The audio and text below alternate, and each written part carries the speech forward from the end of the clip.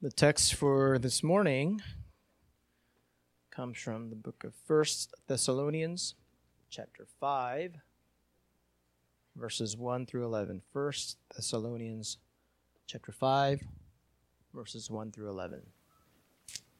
Please listen carefully. This is the word of God.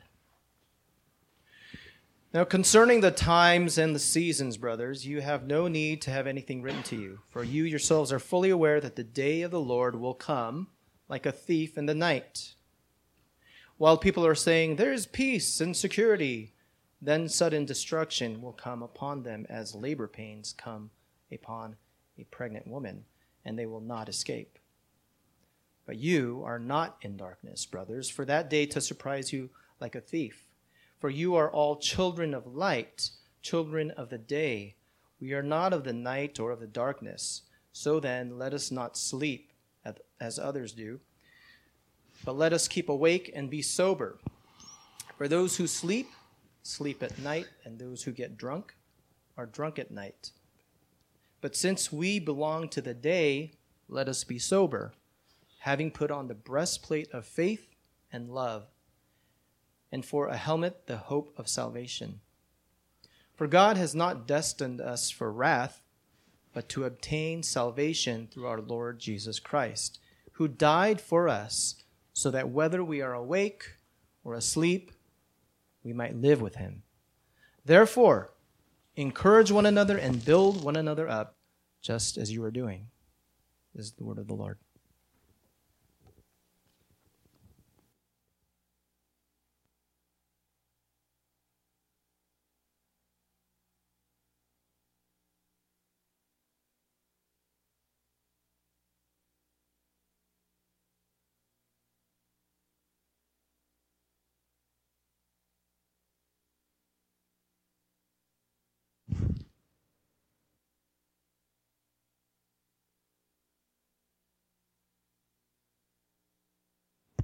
Yes. All right. This is actually the last sermon of our Advent series. And Advent really has a kind of dual meaning. The word Advent literally means coming. And usually we focus on Jesus' first coming, and that is Christmas. But it also has the meaning of his second coming.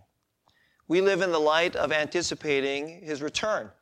And it's not really a subject matter that many people think about too much. I don't know, as our society is kind of drifting away from the Bible, and we tend to live in very secular concerns, and our hearts and our minds are preoccupied with very this worldly concerns.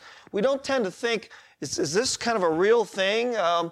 Or if it is, like, I'm a Christian and I really do believe that Jesus is going to return and make all things whole. And occasionally when you see something really like bad happening in the world, you can actually long for that. But for the most part, especially in a city like ours, we tend not to think about these things. And I think, especially for the first Sunday of the year, it's very good and appropriate that we remember the tremendous relevance of that truth.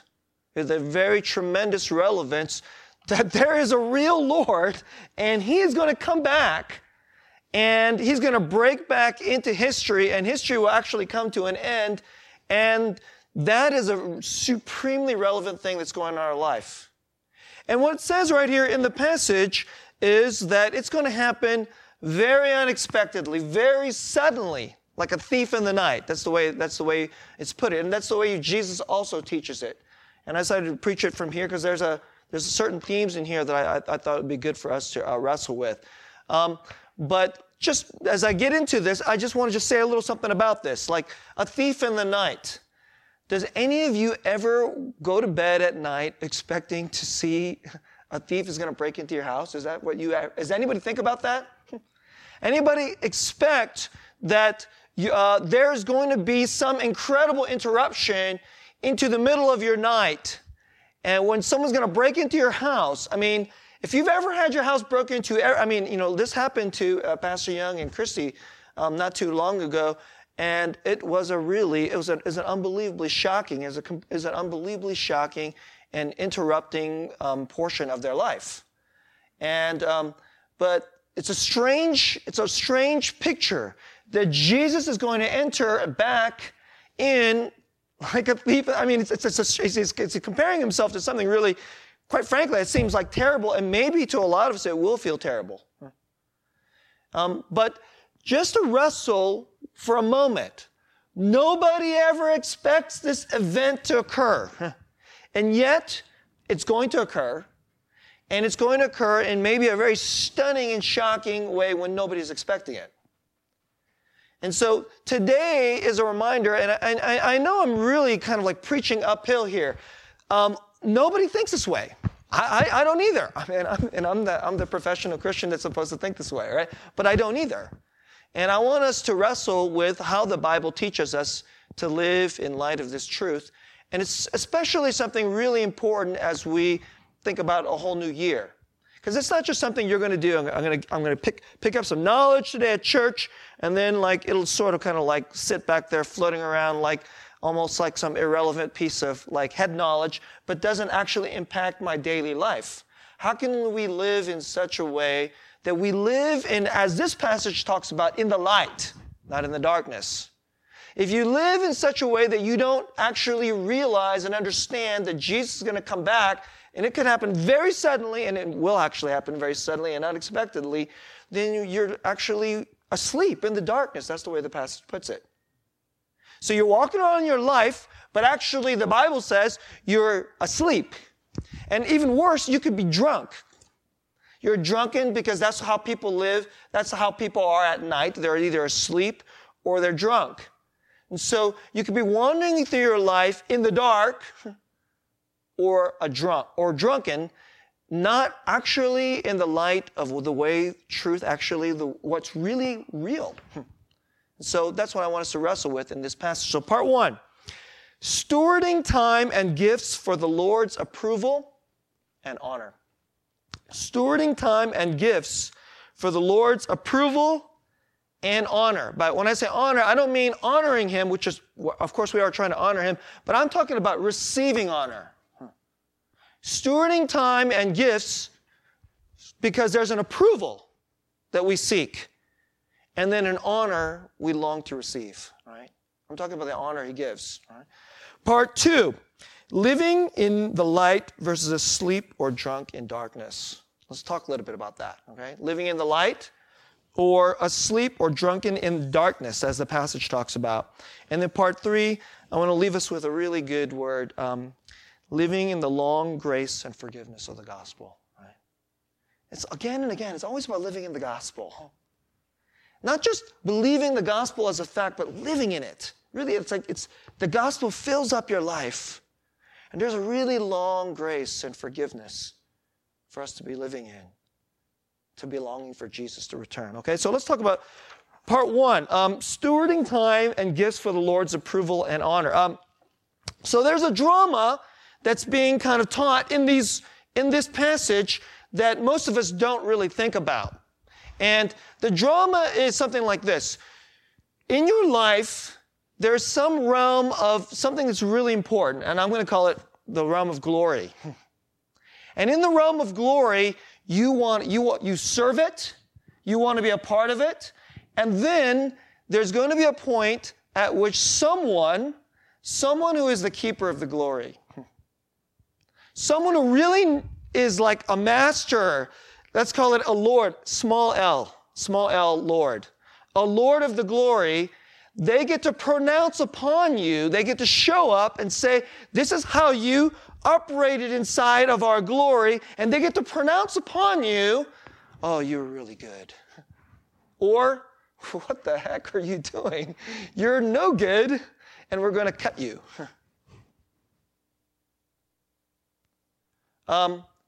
This is going on in your life. This is a drama that's happening inside your life, and it's happening all the time. And this is what the Bible is talking about here, except it's not a glory with a small g. We're talking about the biggest glory there is. So just to give you an example of, so this is the time of the year, I don't know if you guys have noticed this, but like there was just news just recently that the Golden Globe Awards just happened, right? Are you guys movie fans? I'm a huge movie fan. And, Christmas just passed, and a lot of like important movies are released during the Christmas season because Christmas and the summer are when all the big money making movies happen, right? And then, so right now there's the Golden Globe Awards, and not too long from now there's going to be the Academy Awards. What's the Academy Awards? So there's all these people who are part of the filmmaking, storytelling industry, of movies. And it's an unbelievably important art. That's the glory. The glory is telling stories through movies. Some are actors, some are, costume designers, some, they compose the music, and of course there's the directors and the producers, etc. And then what there is there's going to be a word pronounced upon them. So they have this night, and there's all the people that are participants in that glory. They want to be a part of that glory. They want to receive. There's something glorious and beautiful about this whole realm. And then the people that are really the gatekeepers of that glory get to say, you were so good. We give you this award. That's what it's about. That's what it's about. There's a little statue. And the statue, it's not really that important, quite frankly. It could be, I don't know, they could have made some little stick back there. But if everybody believes in that glory and that stick becomes the symbol of that glory, you got to get that statue. You got to get that statue. Because you know what that statue says? You lived inside of our glory. You were worthy. You were worthy. And we honor you. That's what it's about. I'll use a different example for those of you who care about other than life. This is one matters to me. I'm a sports fan. So, the football season just ended. And yesterday I was doing the thing I like to do at this time of year, which is watching playoff football. And my team won. So it was an especially good day, right? But there's this other thing that's happening. And so if you're like me, you go to like ESPN or Sports Illustrated website on a regular basis, and the discussion that's starting to happen now is who deserves the MVP award? Who is the best coach of this year? Who's the best defensive player this year? And that's the same thing. It's the same thing. So just let me just stop for a moment here. In this life, especially in this city, this completely absurdly expensive, stressful city, where even just basic things like where you live is hard, okay? And so it's very, very easy to get preoccupied with things like how much money do I make? And where do I live? And then can I afford my house? And then am I building up enough for retirement? And then you begin to think that every day in your life, you wake up to make money, to eat, to buy clothes, to have comfort, and then of course to have just certain entertainments. And so in our city, we're very preoccupied with making money, doing well in our career so that we make more money.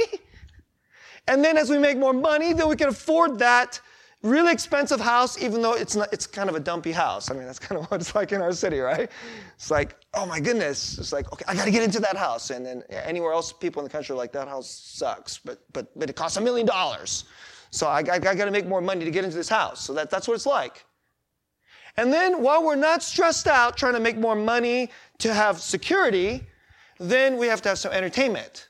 So we're going to eat little food here, and then for those of you, who have a little bit more money, you have better pieces of entertainment. You can go, you can go to Hawaii, right? My wife and I, we just take, cheap trips to like LA or something like that, okay? But we all have to have a little piece of entertainment, or maybe it's TV, or maybe it's Netflix or whatever it is, and that's largely the preoccupations of our life. But actually, if you really think about your life, if you really, really think about, and especially for those of you guys who are young, I really want to challenge you to think about this, okay? I really want to challenge you to think about this. If you can get this when you're younger, oh my goodness, you're like an advanced human being, okay? All right? If you can get this when you're younger, what really matters in life is that you give yourself to something worthy, something glorious. There's a realm of glory. Because let's just say, I don't know, if you have a job, and let's say you find this little job, and somehow you could buy low and sell high. You don't even care what the product it is. But every time you buy low and sell, you accumulate more money, but you don't produce anything good for the society. You're just really just good at doing this transaction. Okay? You don't bless anybody. There's no beauty. That's all it is. It's just sort of you're just very good at this transaction, but it makes you money. You know, if you keep doing that again and again and again and again and again, you'll have money, but you'll be empty. You'll have money, but you'll be empty. But if you actually give to the glory, and then the glory, you enjoy the glory, and then there's a point at which the people who really know what it's about, well, they will say to you, wow, you made a difference. You matter. And you gave the world this beautiful thing. And I know it. You won't care about everybody saying it. I mean, just Joe Blow on the street. Hey, like these guys call up these sports fans. Oh, this guy deserves the MVP award. I don't care what that guy thinks. He's just some dude on the radio, and half the people that call into the radio honestly aren't very smart, and they just are just mouthing off. But occasionally there's somebody who really knows. And when they say, we approve you, we honor you, you know what that does? To the person who knows that this realm of glory is the meaning of my life. It's the measure of my worth. And when those people approve you, your heart will overflow. That's life. This is really life. This is life. It's not about money. So it says here in the passage, it says here, this is how we put it here.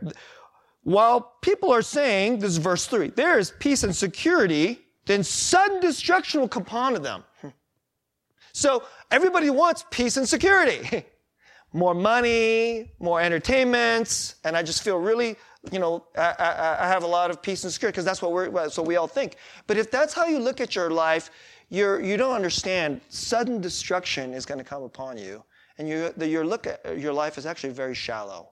It's actually very shallow. I'm not trying to say that in a mean way. It is shallow. Objectively, it is really shallow. Because the meaning of your life has to be something more. And so, it's true. The guy who just makes money just to make money versus the person who actually contributes into the art of movie making and tells a really great and important movie, that person's life is more meaningful than the person who just accumulated money, right? Of course. I'm not saying anything that's not, I'm not even talking as a Christian. I'm just talking as a human being. So if you don't even believe in Jesus, that's true. Isn't that true? And football may be not the most important thing in the world, but to those people who know the beauty of sports and competition, it matters. It's something beautiful. I think it's beautiful. I don't know. Maybe some of you, my wife doesn't think it's that beautiful, okay? But I think it's really beautiful, okay? My daughters think it's really boring, but my son and I care a great deal because that's the beauty that we get, right? Now, this is the drama that's happening here. There's going to be a day when there is the keeper of the glory, and his opinion is not an opinion. It's infallible. And the glory is not football or movies, it's life. And the glory by which you will be judged is his glory, his beauty. So take something like the MVP award decision and then just ramp that up to infinite intensity. That's what we're talking about here. And so when this person pronounces upon you, oh, I approve you. The way you lived your life was worthy. Right? It goes the other way too, because you're trying to make it onto the football team, and they'll say you're not good enough, and then there's this thing called they cut you. And my son is going through this right now and I'm going through this with him because he writes these essays for college applications, and then I have to read them, and then some of you young guys know what that's like, right? And so then a letter shows up, and well, today it's not a letter, it's actually an email. An email shows up, and they tell you, we approve you, join our team, or we cut you. We don't think, sorry, I know, thanks for applying, okay? Except in life, this is a big one. And it's like it's not college. Okay? So, do I have your attention? I sure hope I got your attention. I want to say a couple things about this. We're looking for his honor and approval. We fear his disapproval. If you don't have any fear of that, you're crazy. You are completely nuts. If you don't fear, there's somebody in your life. Like it could be like my wife. My wife is one of the Lord's who can tell me if I'm a good husband. And if she once tells me, you're a horrible husband, that's a horrible bad day for me, I'm telling you, right? But, we've been married 21 years, and if she says to me, oh, you're such a good husband, I'm telling you, that's a really good day. That's a really good day. She has a right, and I should fear her. I cut you. You suck. Can we cut you from the team? You're a bad husband. Okay, from the marriage team. All right, I want to cut you. Or, no, let me give you the MVP award, most valuable player. Right? That's an incredible thing. Right? Just imagine if it's only the most important person. I want to just say one more point about this, so I go to part 2. All right. Most of us don't think about the return of Jesus to like the final return of all things. So the day that it says here, we're talking about the day of the Lord. We're talking about the day, capital D, of the Lord. The big. This is like the biggest day there is. Okay, I mean this is a huge day. So, if you have like when my son was going to get like whether he's going to accept it or reject it from a college, that was an important day. I had that marked on my calendar. But this is a really big day. But maybe most of us can't really think about it. We've never seen it, never experienced it.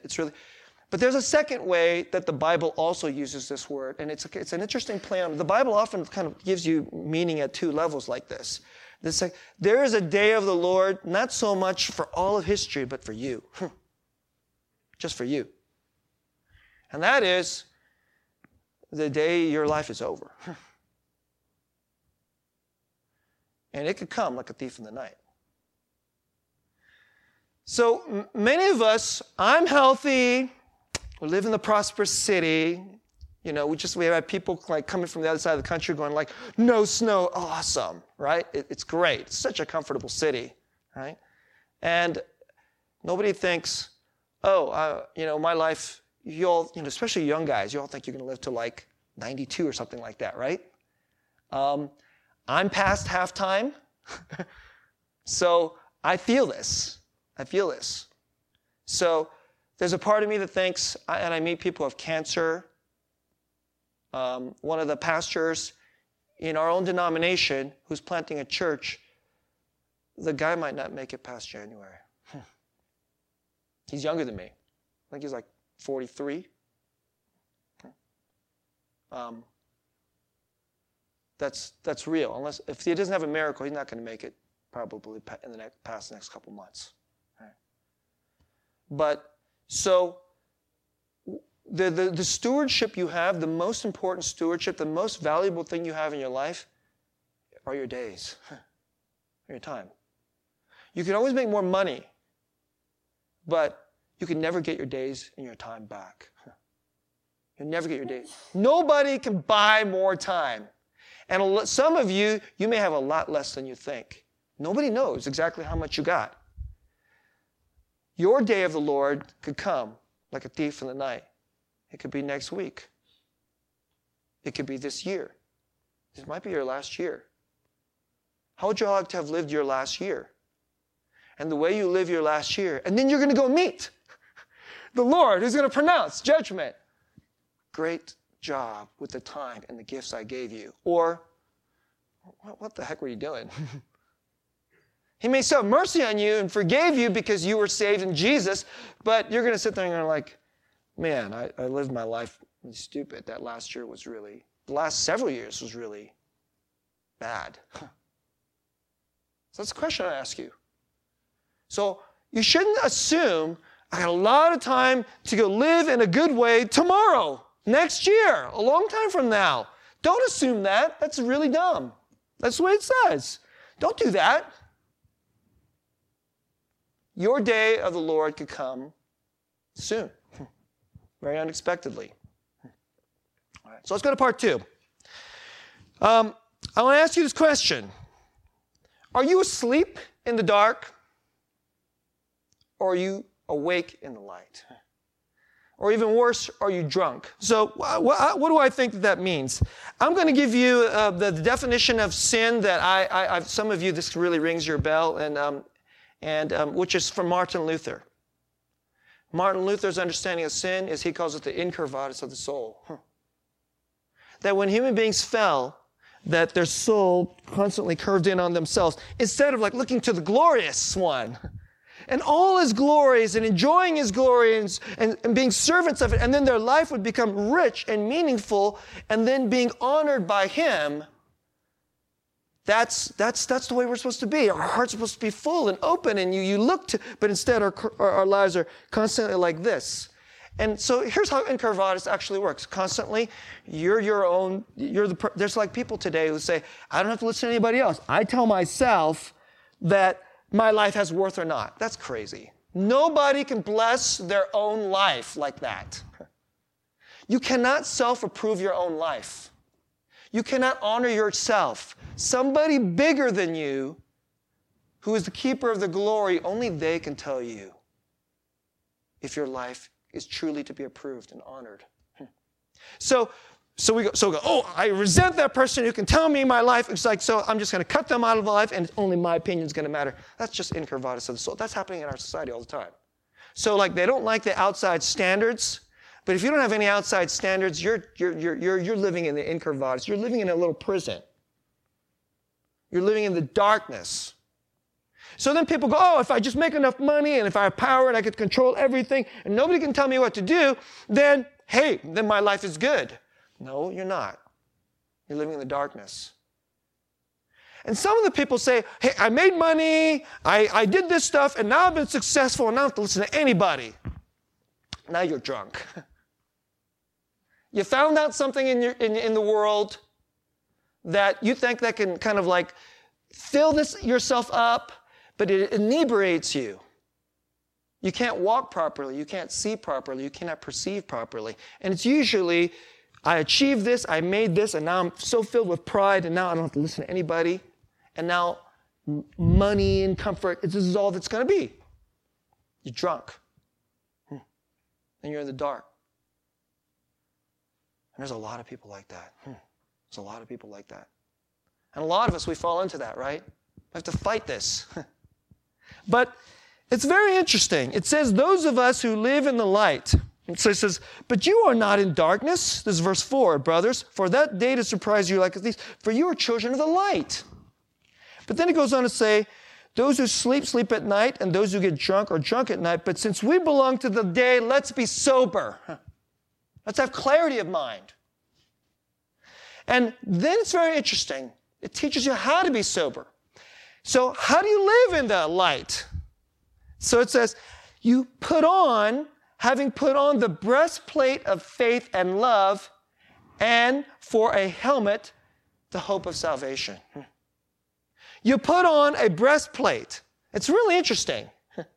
If you're in the darkness, this is my understanding of this metaphor. If you're in the darkness, you got no breastplate. If you're in the darkness, if you're drunk, you got no helmet. You know what that means? That means real life is dangerous. You have to have protection. You have to have a helmet. You don't have a helmet, you're going to walk into real life, into the dark, and you're going to get killed. You're going to get killed. What's the real danger? There's the dangers of the world, but actually the biggest danger is to find out at the end of your life is kind of worthless. And you have God's wrath. A fearful thing. But instead, it says, put on a breastplate of faith and love and a helmet of salvation. You're like, I'll be a good Christian. That's what some of you guys are thinking. No. You have to believe that this is the real life. And inside that, the belief isn't just some kind of like cognitive piece of knowledge and doctrine. It's lived out in love. It's lived out. You're living in the salvation. I want to give you I want to offer you 4 potential applications to live in the light. I'm going to give you 4 quick, and I'm going to just go briefly over each one. I'm not asking you to do all of them. Maybe for 2019, you just pick one. Maybe you could just hear it. And we're going to go to the table of the Lord today, and we're going to wrestle with this thing. And I don't know what's going on in your heart and where you are at this time in your life. But maybe at this time in your life, the Holy Spirit is going to convict you of one of these 4 applications. And maybe 2019, this is something for you to pursue over the long haul of 2019. Hearing me? Right? So let me quickly, number 1, just first repentance. So you're living in secular darkness, and it's always about your money and your this and the pursuits of this. But Jesus says, seek first the kingdom of God and his righteousness, and then you get all this other stuff. And then you know what? And then these things will be added to you. You know what he means by these things? Your money and your food and all those other things. That's what he's talking about. Huh? So maybe first is repentance. And maybe for this year, you're going to need a regular gut check. So you'll need help. Maybe in your small group, maybe to your spouse, maybe to your close brother and sister, you will say, you know what? It's always about me and money and entertainment. I just get lost in entertainment and just floating through life. I'm in the dark. I know I'm often in the dark. And maybe I'm just drunk with like worldly ambitions and these kinds of things. Can you this year, once a month, take me out to lunch or pull me aside and say, hey, are you living in the light or are you drunk in the dark? Where are your priorities? Is there some way in your life that you've carved out living for his glory? So first one, just repentance. Maybe that might be big enough for a lot of us, right? That might be big enough for a lot. Not living in fear constantly. I got to buy that house. Not living in like constant I got to perform better at work, get a better job, etc., make my kids all perfect. Just maybe we just need to just drop off that and live in the gospel, in his grace. And live in his patterns. When to work, when to rest, when to trust. So number 1, just repentance of worldly darkness. Number 2, maybe there's somebody in your life you need to reconcile with. There's an important relationship. Somebody hurt you. How about forgiveness? You failed your Lord, but he forgave you. And thus he loved you. Maybe there's somebody in your life, there's a profound brokenness. Maybe you can't even forgive that person. What that person did to you was so painful. You can't forgive them in one shot. Maybe being able to forgive them is such a big thing that it's going to have to be broken down bit by bit. And maybe just the first way you can do it is just by praying, help me to forgive this person, Lord. My heart is so hurt and so hard, I can't forgive this person. But I want to live with the breastplate of love and faith that in you, I can do the impossible thing and forgive this person because you did the impossible thing to forgive me. See, we live in the gospel. Put on the breastplate of love. So maybe there's some important piece of reconciliation. And maybe it's not going to happen overnight. Maybe it's going to be something you got to build up to. And then finally give this person a call in like the summer, right? I don't know. Maybe. It's the first one. Repenting of worldly darkness. Number 2, put on the breastplate of love, forgiveness, reconciliation. Number 3, maybe some piece of justice, mercy. Everybody in this city is chasing after riches and security. But there's lots of people in this city beaten down and being screwed over by the powerful. And the bottom has dropped out in their life.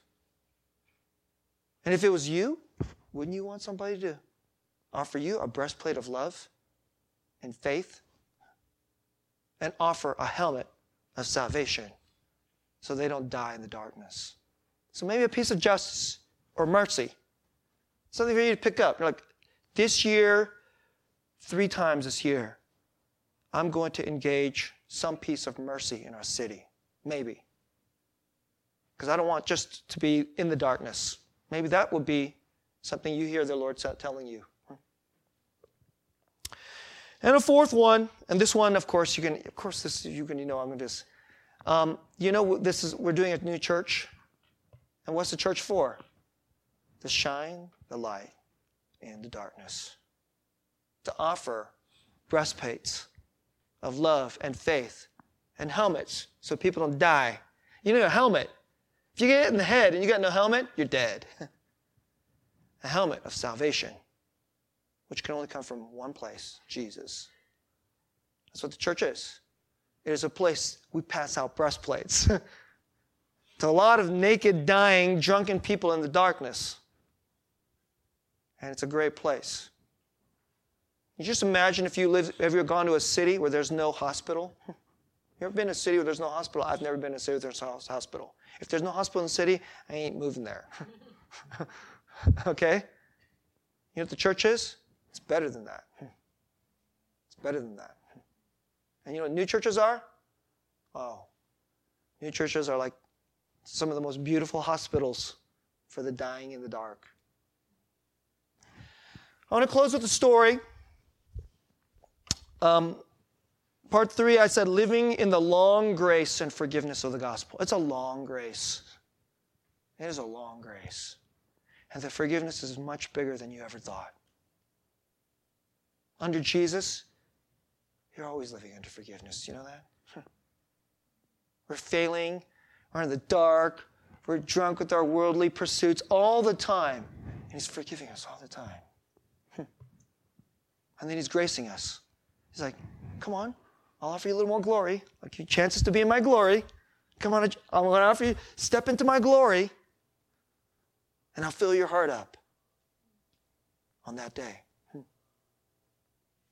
tell you the story. It's a bit of a sensitive story, so I won't give you this person's name, because this person lives in the city and might visit our church. Who knows, right? But it's a sensitive story.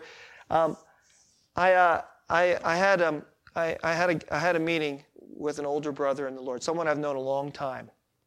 This is a person who's lived in Silicon Valley a long time, very, very successful person. So we're in a church planting mode, and I needed a favor of something and I thought of like, who am I going to think about? Like, who could possibly help me with this thing? And I thought of this person. So I'll just call his name George. George is Korean American. George is an older man. He's, let's say, a generation older than me, right? Fluently bilingual, very, very sharp. He's a Christian, right? When he was a young man, he tried multiple businesses. Most of them didn't do very well. But somewhere in his 30s, he got into an industry where his personality and his talents, his bilingual, he's really savvy at reading people. And he's really good at the art of the deal. And he never went to college, right? Came out of Korea, during a time of poverty, never went to college, really sharp and savvy. And he entered into an industry where all his talents and then the way the economy was working at this time in Silicon Valley, it all just kind of like, and then he just started making serious money. Boom, boom. He'd do a deal, boom. He just do deals and he started making money. I remember he was one of the early adopters to the today we call them cell phones, but they didn't call them cell phones back then because they were brick phones. So like the phone was like this big, and it had a wire to like a briefcase. And I remember he had one. Literally, I knew nobody else who actually owned one of these things and actually used it. And occasionally he'd go, hey, I got to go. And then he would step outside and pull out his brick to take a call in the middle of, of hanging out, because he was going to pull out a deal that was going to make some serious money. Sounds really cool, doesn't it? That's like all the kind of stuff like today, who needs a brick? We have you get an iPhone or whatever, right? He's an iPhone guy now, right? And so before that, he was faithful to church, good family man, always came, always went on all his family gatherings, extended family stuff, church retreats, and all this stuff. So he believes in Jesus. He doesn't have doubts about the Bible, but he's preoccupied. You get it? He's worldly. He's a worldly Christian. He didn't know it, but according to this passage, he's in the dark. And then when he started making the money, he was getting drunk with the money and the success. And you know how I know that? Because his marriage started to slide. So he had a couple kids. And before that, pretty good father. Not super lovey-dovey father, but always faithful. Right? He has a certain strictness, but for the most part, he's pretty loose. He's funny. He has a really good sense of humor. Right? But then he started spending all his time at the work, making a lot of money. And he started getting fun. And people started telling him how awesome he was. And he liked it. And there was one person in his life who was telling him he wasn't so awesome, and that was his wife. And he didn't want to hear that, because everybody else in his life was telling him how great he was and how smart he was and how talented he was. And they're so grateful because he makes them lots of money. So then he goes, you're awesome. Oh my gosh, you made me a lot of money. And then he makes a lot of money. And then they're like, and then they wine and dine each other. And that's what it was like, the club of the successful. But the wife was like, what you're not home. What is this? You're not being a good father. And then guess what? Another woman came into his life in his work world. And he and his wife just started fighting more and more and more. And then there's other woman, and he kind of ended up hanging out with her. And you can see where this goes. It led to a pretty painful divorce. And the divorce proceedings lasted many, many years. He told this to me recently. So while I'm hanging out with his brother that I'm asking for help with, we kind of got into this conversation, and then all of a sudden it shifted into his personal life, and he started telling me about this. I mean, he's really transparent to me. He just started telling me all this stuff. But so then he went through a really painful divorce, and then he kind of ended up with this other woman, and then he wanted to marry her, but the divorce just lingered, and so he never got to marry her, and then they never ended up bothering to get married.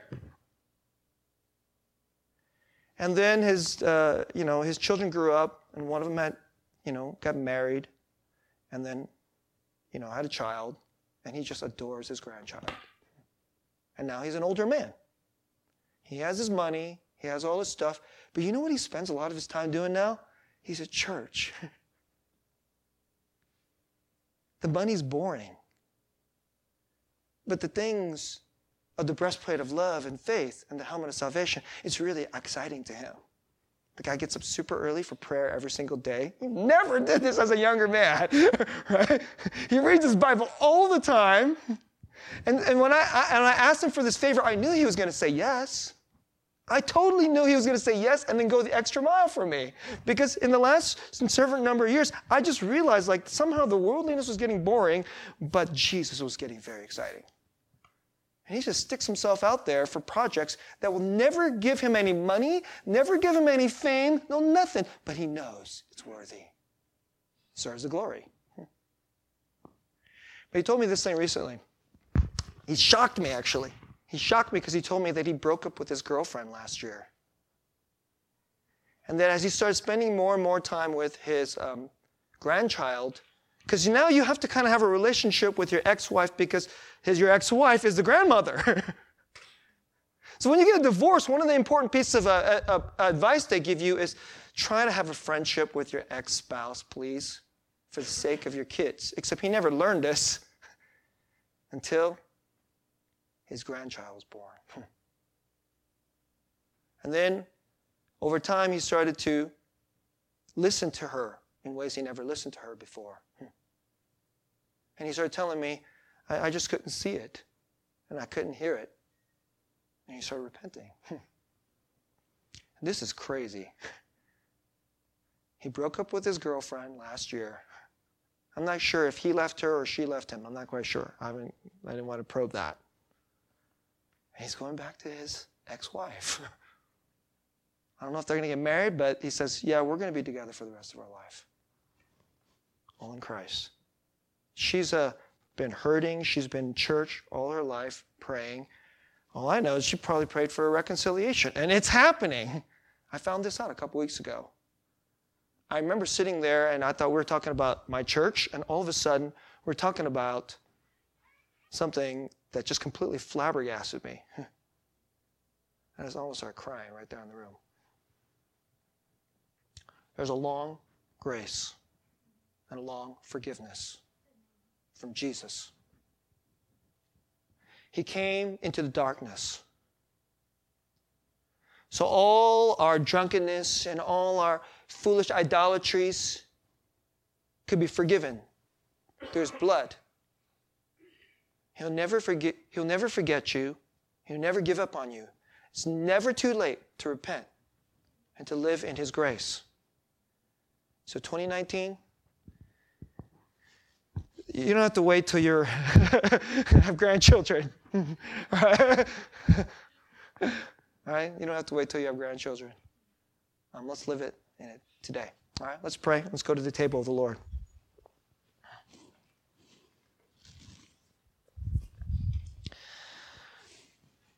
Dear Jesus, we fear you, but we long for your approval.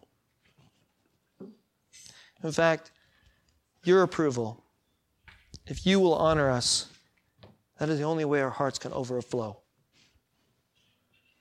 But we're going to come to the table now, and we come as sinners. We come as people. We're used to living in the dark. In fact, maybe we want to live in the dark.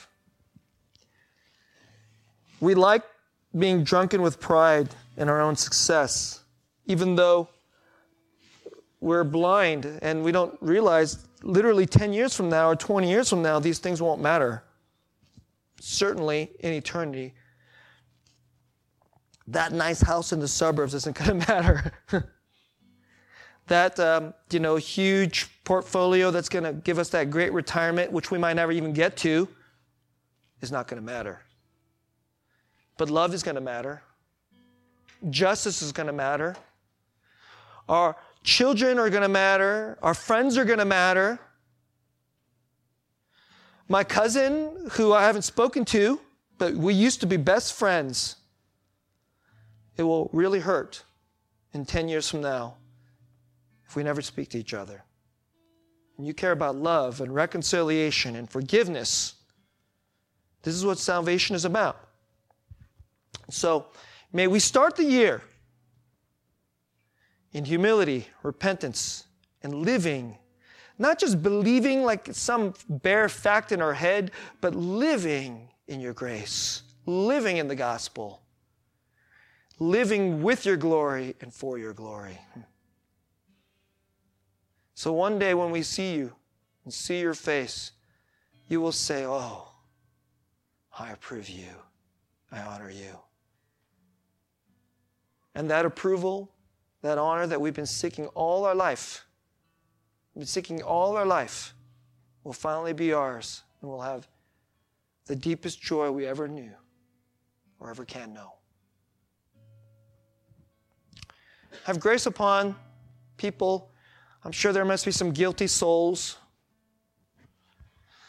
There are people feeling with heavy hearts as they listen to this word today. But let them come up and receive grace and forgiveness from you, Lord Jesus. And then they could live gladly, willingly from their heart in repentance for your glory. In Jesus' name.